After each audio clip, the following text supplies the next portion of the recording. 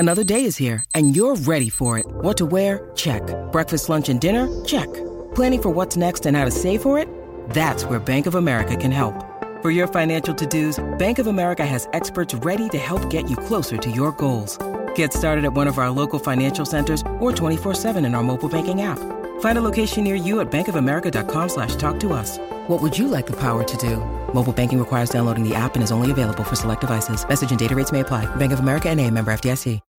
When you need mealtime inspiration, it's worth shopping Kroger, where you'll find over 30,000 mouth-watering choices that excite your inner foodie. And no matter what tasty choice you make, you'll enjoy our everyday low prices, plus extra ways to save, like digital coupons worth over $600 each week. You can also save up to $1 off per gallon at the pump with fuel points. More savings and more inspiring flavors make shopping Kroger worth it every time. Kroger, fresh for everyone. Fuel restrictions apply. Welcome to another episode of Brown and Black. My name is Jack Rico. And I'm Mike Sargent. And every week we take a look at race and pop culture through a brown and black lens.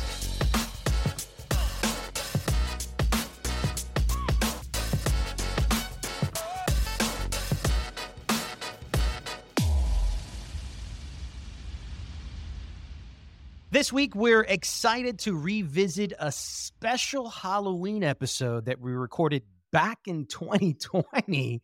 And these are our top Latin and Black horror picks. You chose 3 Black ones. I chose 3 Latin ones. And they are so good that I still think, Mike, they stand the test of time. They absolutely stand the test of time. And listening back to that episode, it's interesting because we did a second episode the following year, and we said it was a tradition now. And then we skipped last year. So we have to bring back the tradition. And this year, what I would like to do is I could tell you the best Black horror movie I saw this year, because what's interesting in our conversation is we were talking about something that was, it was beginning. And there's some great things you said in there about Guillermo del Toro, potentially, like what kind of films would he make if he hooked up with Jordan Peele? And what's interesting to me now is that whatever they would have come up with would have been better than Nope. Okay. And you didn't like Nope, huh? Nope. I liked it. I liked it. Keith David and a horse. Listen, I love Keith David. I like some of the ideas in there, but it seemed unfinished. I think Us was a bit of a letdown after Get Out. Okay. Because, all right, there's that post film, your second film. If you do a great film, it's like M. Night Shyamalan. His next film was okay. Couldn't compare to The Sixth Sense. I felt like nope. But here's what's interesting. One of the things we talked about is how we grew up watching white horror, essentially. And, so we have kind of this lens of horror, these views of horror. And we wanted to see what people like Jordan Peele and Guillermo del Toro could do once they had the opportunity. And Guillermo del Toro has produced one of the films you talked about as one of the best films. But now what we have to look forward to is Guillermo del Toro's Frankenstein.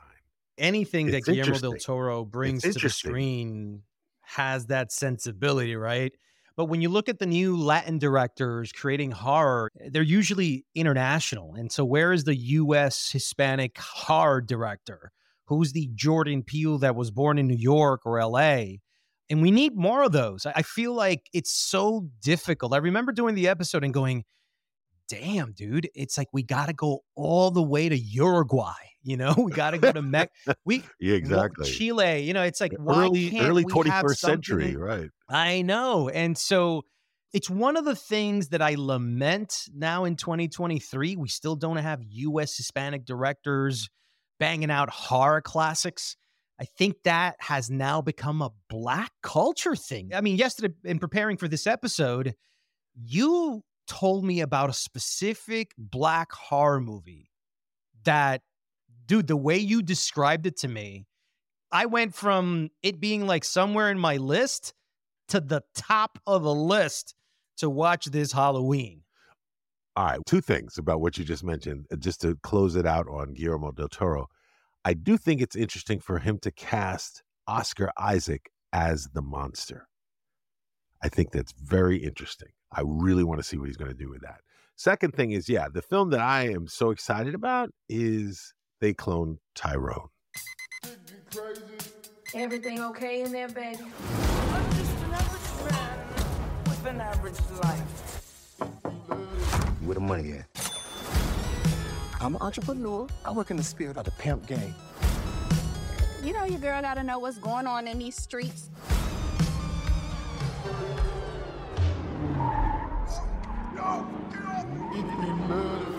That's the car right there.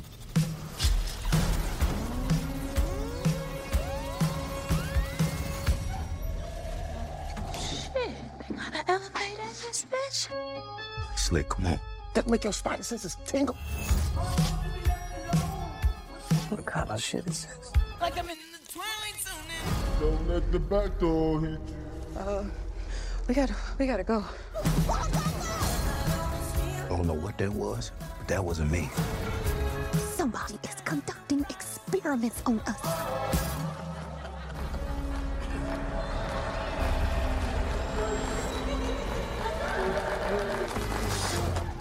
It's in the fucking chicken. This shit in everything. Great train. Come the fuck out. It's our homeland. We don't do nothing about it. Nobody will.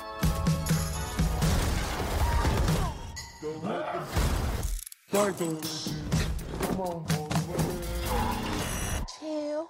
Just fucking chill. Shit. Oh, this motherfucker did. Okay, wait, got a time on negativity. Go give me some goddamn wet that stomach is going on.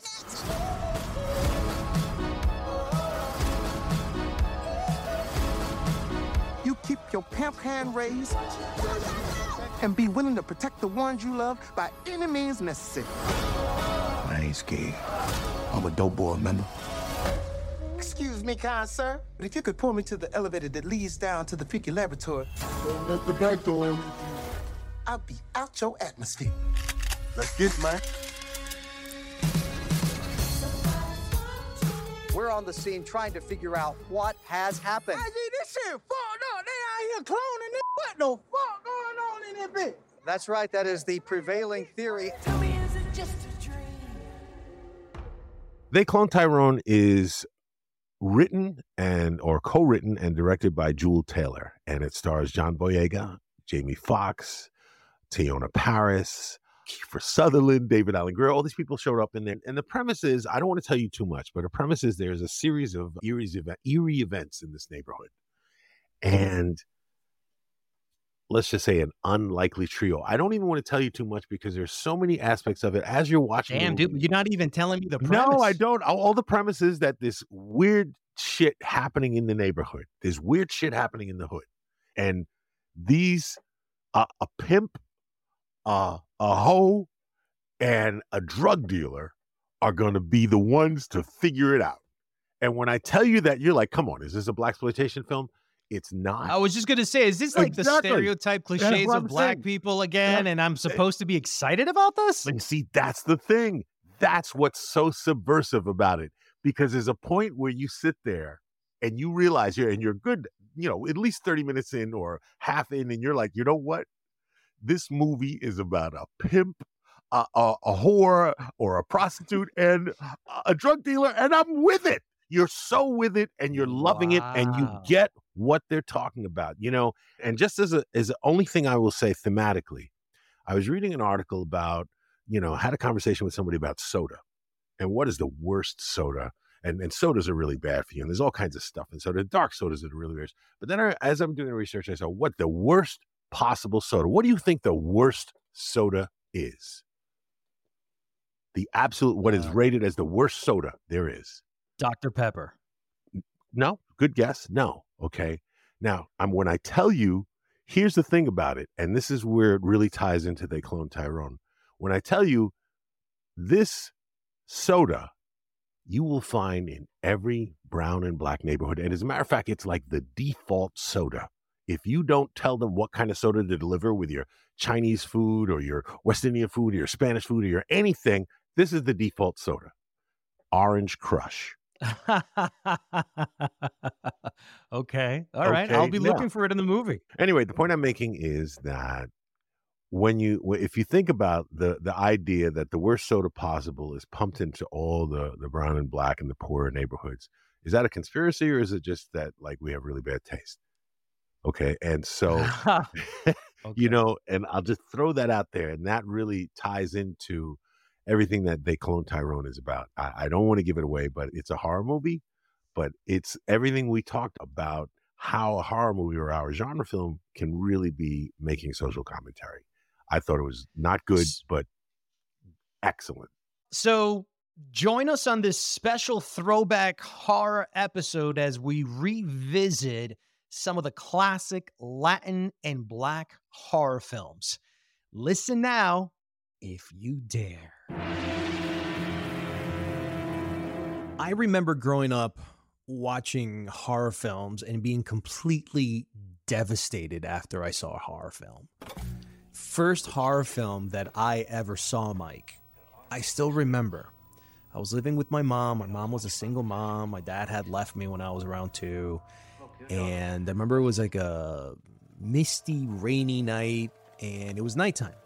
And on the TV was a movie called The Exorcist from 1973, I believe. Somewhere between science and superstition, there is another world. The world of darkness. Wow, you were watching The Exorcist at home? Yeah, man. Wow. I must have been around 8 years old. What? Your parents let you watch The Exorcist at 8 years old? Yeah. That's child abuse. Yes, it is child abuse, man. It was like the early 1980s, and I remember watching it and then like sitting up against the wall in a fetal position. Just my eyes barely overlooking my arms, watching the show and going, my God, the devil's coming. I could not sleep without thinking that as soon as the lights were turned off, the devil would come and elevate me and float me through the air, and I would vomit on people's faces. And this is the power of movies. Fear is one of the core emotional elements that we have. We've been telling horror stories since the beginning of language, since the beginning of communication. And fear is very powerful. Fear can motivate you to do something. Fear can make you do many things. And, you know, I think that's one of the crucial, I guess, important reasons that horror movies, fear movies exist. Well, interesting what you're saying, because I completely believe, you know, we are motivated either by fear or desire. So depending on what is stronger to you, that's what's going to motivate you. So I think it is definitely primal. I think it's part of what we do. I think it's part of, you know, bias. It's a part of, you know, we're afraid of what we don't understand. I think that that's part of why we have all the divisiveness we do in the world and in the country.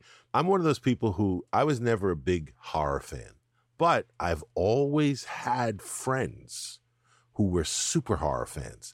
So I know so much about horror movies that, like, I know much more than I want to know. I could hold my own with any horror fanatic. So you went through a horror phase. Was this, you know, when you were a teenager or no? No, I did not go through a horror phase. No, I did. All I watched was horror movies.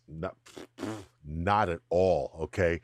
I just have had a lot of friends who were totally into horror and would make me sit through these movies. So I've just seen a lot. I've come to the conclusion, I think part of the reason people love horror movies is that it reminds us that we're alive. I think that, you know, it's been talked about that horror movies, you know, you see somebody in danger, you know, it's not you, okay? But you can get scared. You can be like, jump. You can scare as if that scary thing was happening to you. But then when the lights come on, it's over. You did not, you know, your family did not turn into zombies. You are not possessed. You're not spitting up vomit. All of that is just make believe. And I think, you know, people love to go to the movies to escape. And there's nothing more escapist than the distraction, I think, of being scared. True. And it reminds me, you know, historically, Hollywood's been making horror movies in English, obviously, for since the inception of film. But what was the first Spanish language horror movie done by Hollywood? Ha llegado usted tarde. La sangre de Drácula corre ya por las venas de la señorita Sua. Seguirá ella viviendo por toda la eternidad. And that's a 1931 Dracula movie. You know, when you listen to it now, a lot of people thought it was lost and they like rediscovered it in the 1970s and restored it. And now people are saying that it's the Spanish version of Dracula is actually better than the Bela Lugosi 1931 Dracula version as well. Unfortunately, there haven't really been many Latinx actors doing horror movies or Latinx horror movies that are within that span. I mean, I can recall La Llorona. And she will come for them. Who? La Llorona. The Paranormal Activity one with the Latino cast. The lady who got killed, she lives right under me. I had an idea. Let's go check downstairs. What the hell's happening to me? But those films really never went anywhere. They never went into the lexicon of pop culture. And, you know, we still have a lot of resistance for the mythology of Latin American culture horror. And hopefully that will change now in 2021, that we're having now new executives that might appreciate those. And I think the big one for me, Mike, was when I saw Get Out. Now that I really come to think about it, the first real black horror movie wasn't Get Out. It was actually... It's so funny you say that. I thought of mentioning Michael Thriller. Jackson's Thriller. When you first saw that, Mike, what did you think? Well, first of all, you got to understand, again, at the time, I had a lot of friends who were into horror, so I knew everything behind it. I knew that it was John Landis who had done American Werewolf in London, which I loved. I knew he'd also brought in Rick Baker, who did the effects. Who brought in also Vincent Price. Who brought in Vincent Price to do the thing. So again, it was iconic. American Werewolf in London was the first, in my opinion, successful horror comedy. It was scary and it was funny. It had genuine laughs and genuine scares. John Landis at that time could do no wrong. He had done Trading Places, and so he was known to not only know horror and know comedy, but work with black folks. So at the time, Thriller was great. It was groundbreaking because of all of the things that were, you know, in it. Not to mention, you know, the beautiful Ola Ray, who, you know, I had a total crush on at the time. And black horror, for the most part, had either been things like Blackula or Blackenstein. This was like in the 80s, right? No, that's like the 70s. But I mean, they were, okay. You could get them in the 80s on video. That's probably what I did. I probably walked into like some sort of, you know, like Sue's, you know, a video stock, you know, on 82nd and Jackson Heights or something like that. And I might have seen like the Blackula one. Well, believe me, there was a lot of blaxploitation horror movies in the 70s. I never saw any of them. I was way too young to see, but I always kind of resented them. I resented them because they were exploitive. So black horror was never something that I really took. And the other thing, black horror, when they started doing things like Tales from the Hood and I remember that. Tales from the Crypt, Demon Knight, they were always black horror were more comedy than horror. So I didn't have a lot of respect for black horror.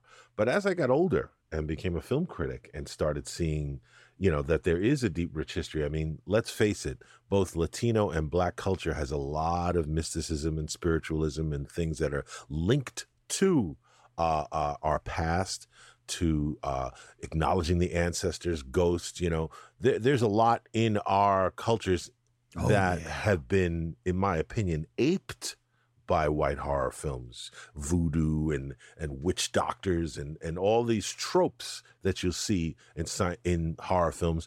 But for me, I think, you know, you mentioned seeing The Exorcist. I think that's like you were scarred for life. But my first experience being at home, watching a movie, not realizing I was going to be scared, I almost don't want to mention it's so mild compared to The Exorcist, but I saw a film called Trilogy of Terror.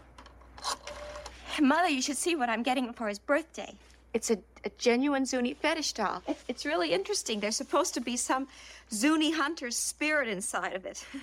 And there's a golden chain wrapped around it to keep the spirit from making the doll come to life.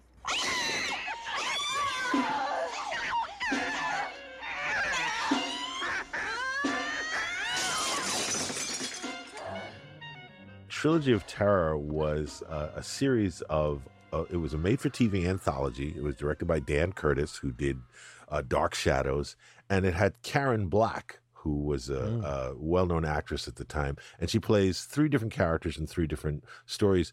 They're all written by Richard Matheson, he wrote, The Last Man on Earth, which they made into The Omega Man, and I Am Legend, but scared the hell out of me, okay? Because the doll eventually possesses her, and she looks like the doll. Like, you just put in Trilogy of Terror, and you're going to see Karen Black with, like, all these sharp, pointy teeth looking like this little voodoo man doll that it's probably silly to look at today. But then, as a child, when I saw this movie, forget about it. Yeah, it's interesting. We all grew up with white horror movies. Completely. And as a brown kid and as a black kid watching white horror movies, you never really thought too much of it. It's more like, it's a horror film, but it's not until you become older and more aware of your society and the institutional racism, the denying of our voices to be able to tell those stories too, that, this show has given me this idea now that we're talking about this. There should be a brown and black horror movie that brings together both of our culture's myths of horror, brujeria, what would a Jordan Peele do with brujeria? What would Guillermo del Toro do with Jordan Peele to create social commentary about racism in America or racism in Mexico? Imagine del Toro and Peele coming together to create something. I think that, to me, is where we're eventually going to go, but I think it's up to us critics to demand it, because I think these guys are so caught up in their own stories and their own stuff that they want to tell that we forget that sometimes the fans want to see collaborations at that level because of the rich history that you were referring to between both of our cultures. But you see, that's the thing. And on our last episode, we spoke to Lou Gossett Jr., having a multicultural approach to storytelling just overall allows like a richness, like you mentioned, that's what stories should be. We all have something to say about being human, because we all have different, I did an interview recently with Mario Van Peebles, and he said something very interesting. He said, penguins in the North Pole act just like penguins on the South Pole. But, what human beings are still human beings. But each culture has these different things. This is classy here. Yeah, that's what separates us from the animals, is the ability to create our own identity and have the freedom to express that identity. Bingo. So the freedom to express our cultural identity through the lens of horror is a powerful thing, especially because people go to the movies, like we talked about, to escape. So that means they don't necessarily want to be hit over the head, but if you can make them walk out seeing something like Get Out did, feeling something, recognizing something about what is going on with humans, then you've fulfilled the purpose of art, in my opinion.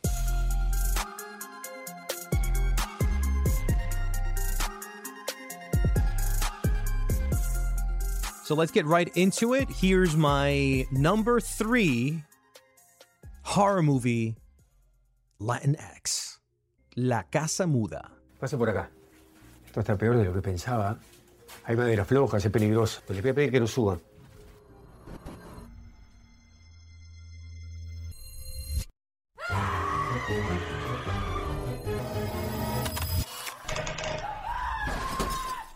Directed by Gustavo Hernandez, based on actual events that took place in Uruguay in the 1940s, this is a very disturbing, suffocating, groundbreaking, to say the least, and even got a remake in Hollywood, which I'll talk about later. The premise is about a father and a daughter that are hired to renovate an old rural home, but when he leaves to investigate strange noises coming from the second floor, she's left to scrap her way out of the darkness using only a flashlight to then encounter something that will change her life forever. Mike, to me, this gem costs only about $6,000 to make, so low budget, and that's the best type of horror movie, when it's like low budget, man. It's gained a lot of notoriety around the world for being the first horror movie shot in one continuous take. That's like what most, critics know it for. And Hollywood then took a stab at remaking it, and you might actually remember watching the movie. It was called The Silent House with Elizabeth Olsen in 2011. On Friday, March 9th, at 7:20 p.m., one of the most shocking and twisted incidents ever recorded befell Sarah Murphy and her father. Their ordeal lasted 88 minutes. Witness these true events in real time. I recommend it very highly.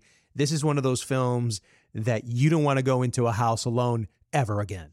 My third film, and I want to preface this to say that I found this actually harder than I thought it would be for me to pick three black horror films, because like I said, I'm not a big horror fan, and there aren't a whole lot of black horror films that I think are that good. The film I'm going to pick is actually a new film. It's called Bad Hair. Hi. You're not tender-headed, are you? I'll be fine. Clients swear this stuff is magic. In some parts of India, a woman's hair is her most prized possession. You can't bear to see yourself the way nature would have you. And you scoff at us and our superstitions. Well, those superstitions are in fact tributaries leading to rivers of truth about what you really are. And who you might have been. I really, really enjoyed Bad Hair. The premise of Bad Hair is about a young woman played by Elle Lorraine who works at a record company in the 90s, the late 80s, early 90s, which is a great time in LA, just as hip hop is about to change the rap game and the music game, and it's about to happen. And she has natural hair. She's part African. She's had some hair trauma. And so she's never relaxed her hair. But when a new boss comes in to take over this music station that she works at, played by Vanessa Williams, it pretty much becomes obvious she's going to have to straighten her hair or get extensions, which were just coming in at the time, get a weave to really kind of fit in and become, as Vanessa Williams says, one of her girls. And she does, but she ends up getting referred to this shop. And when she has the hair put in, the hair is not quite hair. The hair has a mind of its own. Oh. And it is so much fun. It's scary. It's good. It's so much social commentary, because one of the things that Justin Simien does, like a Jordan Peele or like any great writer, I think, is not only does he give social commentary, but he really gives a history of horror, of folklore. There's I don't want to give away too much of the movie, but there's a character played in the movie, Elle Lorraine, who plays Anna. Her dad in this is played by Blair Underwood, and he plays a professor who is an expert on all of this kind of African-American folklore. And so the things he says, every line in there is clearly something for us to pay attention to, and it sets us up for what's going to happen. And there's so many great funny moments and scary moments. I believe that this will be an instant classic. My number two Hispanic horror film, this one comes out of Spain. It's called Wreck. And in order to have any credibility when speaking of found footage films, you have to include Wreck. Muy buenas noches, les habla Ángela Vidal. Hoy vamos a acompañar a una patrulla de bomberos en su recorrido nocturno poniendo algún problema. La situación es insostenible. ¡Ay! ¡Tenemos que salir!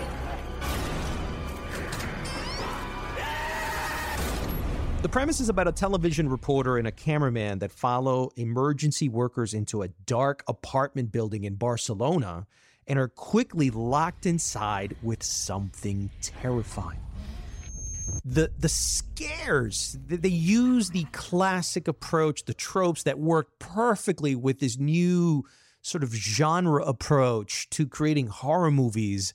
that honestly was more like you could see the horror in the background, but never quite in your face. And I think the revelations of those faces towards the end really kind of set you up to want to continue watching these types of films. And I think Rec is one of the best horror movies in my mind, one of the best 100 horror films made globally in that horror history film. So if you can get a chance to watch it, it's called Rec. Well, the next film I'm going to name is a film that people may or may not know. It's a film called Ganja and Hess. The only perversions that can be comfortably condemned are the perversions of others.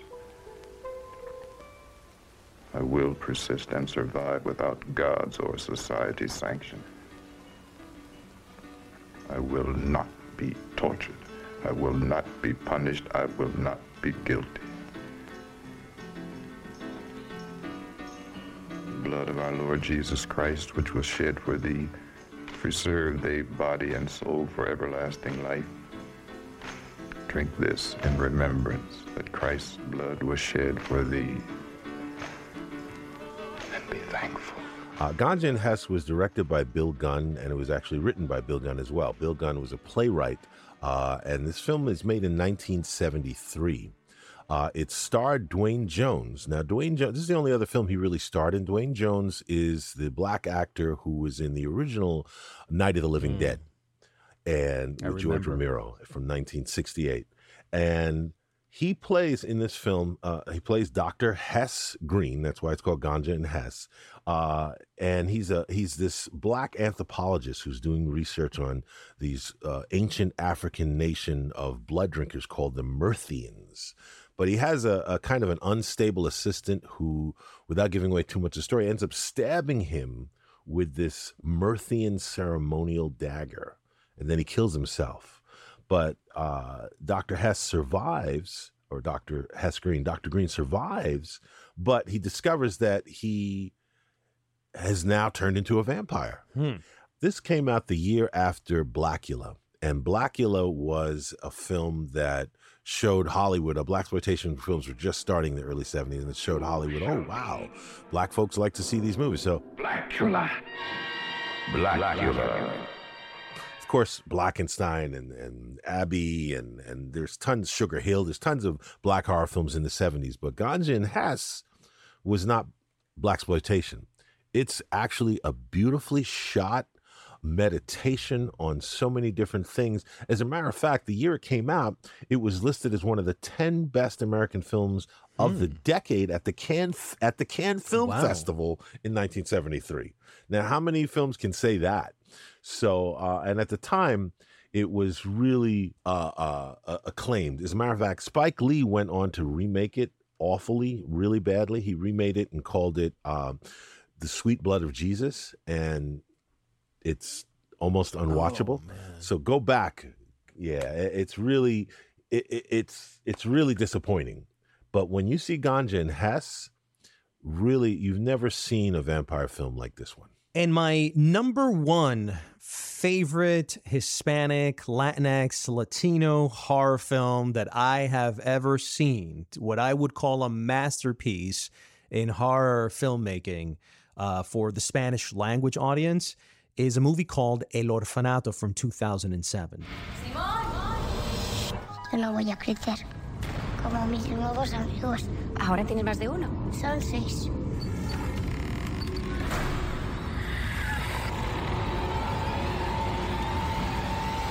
Simón. ¡Cariño! ¡Simón! ¡No! Simón no está muerto. Y llegaré donde haga falta para recuperar a mi hijo. This one's produced by Guillermo del Toro, and it's directed by his protege, Juan Antonio Bayona, which is now directing Jurassic World. The Orphanage won 7 Goyas. This is the equivalent of the Oscars. And it's completely in Spanish, and it tells the story of a mother who brings her terminally ill son to the orphanage where she grew up, which she has now remodeled in hopes of one day providing a home for other orphans. So when her son mysteriously disappears, she embarks on a year-long search to find him. Imagine a mother who lost her son and hasn't been able to find him in a year. She kind of gives up, but some secrets are discovered that will change all of their lives forever. It's one of my favorite horror films. I had never seen a horror film with such dramatic depth, the relationship between mother and son and the loss of what that truly means, the horror of losing a child.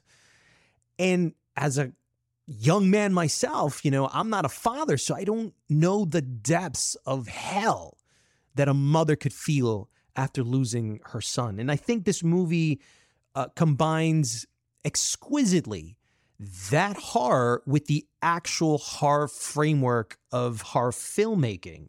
It's heartbreaking, it's terrifying, and it also, and this is to me the big selling point, it has one of the best twists at the end of this movie in modern filmmaking. It's called El Orfanato, The Orphanage in English. One of my favorites, a classic to me that will last the test of time. 100% agree with you. Excellent, excellent film. And the thing about Guillermo is he always picks directors that have a unique, specific, and memorable vision, because that film was haunting. That's what I remember. And something else you mentioned, I think that is important, the horror of losing a child, those are personal horrors that have nothing to do with race, class, or anything, but they're poignant, and who can't relate to that? So my number one, I'm sure it's on many people's list, but it's Get Out. Do they know I'm black? Should they? You might wanna, Mom and Dad, my black boyfriend will be coming up this weekend. I just don't want you to be shocked, but he's a black man. I ain't never seen you like this before, bro. Meet family, taking road trips. Don't come back all bougie, man. Come back, got your damn pants up to your damn stomach.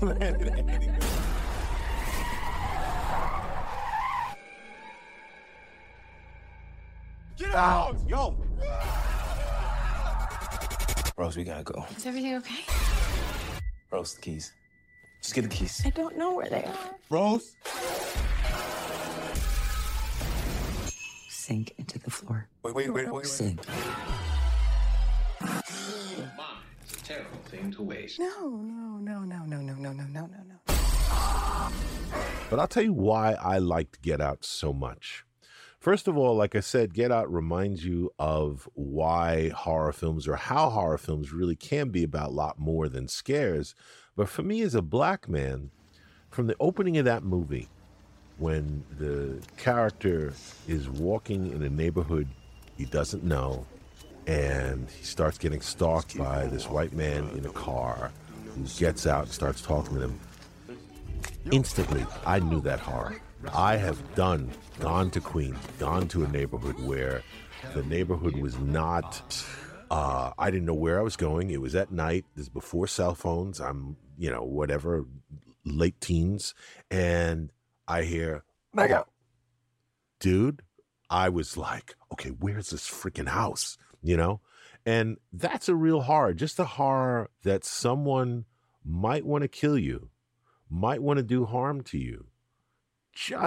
They don't know you. They don't know anything about you. But because you are black, you're going to be singled out. And that's a very specific horror. That's a very specific horror, I think, day-to-day living today as a black person. I would not, as much when I was a young man, I used to have this fantasy of driving cross country, to California, maybe me and a friend or me and a couple of friends. Picture me and a couple of black guys or a couple Latino guys going across country in a car today. That's a horror movie. Alabama. Exactly, to Alabama. So that's a horror movie. So there's so many things about Get Out that worked for me. The social commentary, the interracial relationship, the meeting the white parents, being around white people. Hey, bro, all of those things, not knowing what's behind the smile of someone who acts like they like you, but you sense something's wrong, something's up. They don't really. And there's so many things about Get Out. It's been written and talked about enough, so I don't have to go on about it. But for me, it took the horror genre, took it to another level, and reminded us of why horror is so effective and powerful.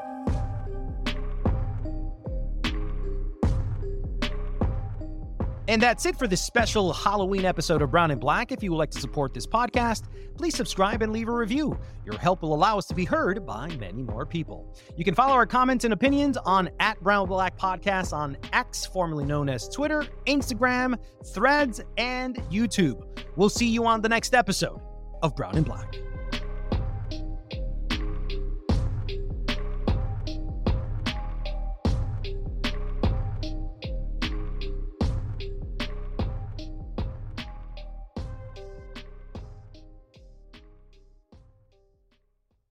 Are you ready to turn your best ideas into a thriving online business? Introducing Shopify, your no excuses business partner. You might not realize, but our podcast, More Than Mommies, it's a business. And we started it, of course, to talk about maternity, not to become an e-commerce expert. So yeah, we needed some help selling our merch and getting our store up and running. Woohoo! Another sale! Shopify is a commerce platform revolutionizing millions of businesses worldwide. No matter if you are a garage entrepreneur or a big business, Shopify is the only tool you need to start and grow your business without the struggle. With Shopify's single dashboard, you can manage orders, shipping, and payments from anywhere, giving you the insights you need wherever you are. Sign up for $1 per month trial period at shopify.com/Sonoro, all lowercase. Go to shopify.com/Sonoro to take your business to the next level today. Shopify.com/Sonoro. Step into the world of power, loyalty, and luck. I'm gonna make him an offer he can't refuse. With family, cannolis, and spins mean everything. Now, you wanna get mixed up in the family business. Introducing The Godfather at ChumbaCasino.com. Test your luck in the shadowy world of The Godfather slot. Someday, I will call upon you to do a service for me. Play The Godfather, now at ChumbaCasino.com. Welcome to the family. No purchase necessary. VGW Group. Void where prohibited by law. 18+. Terms and conditions apply.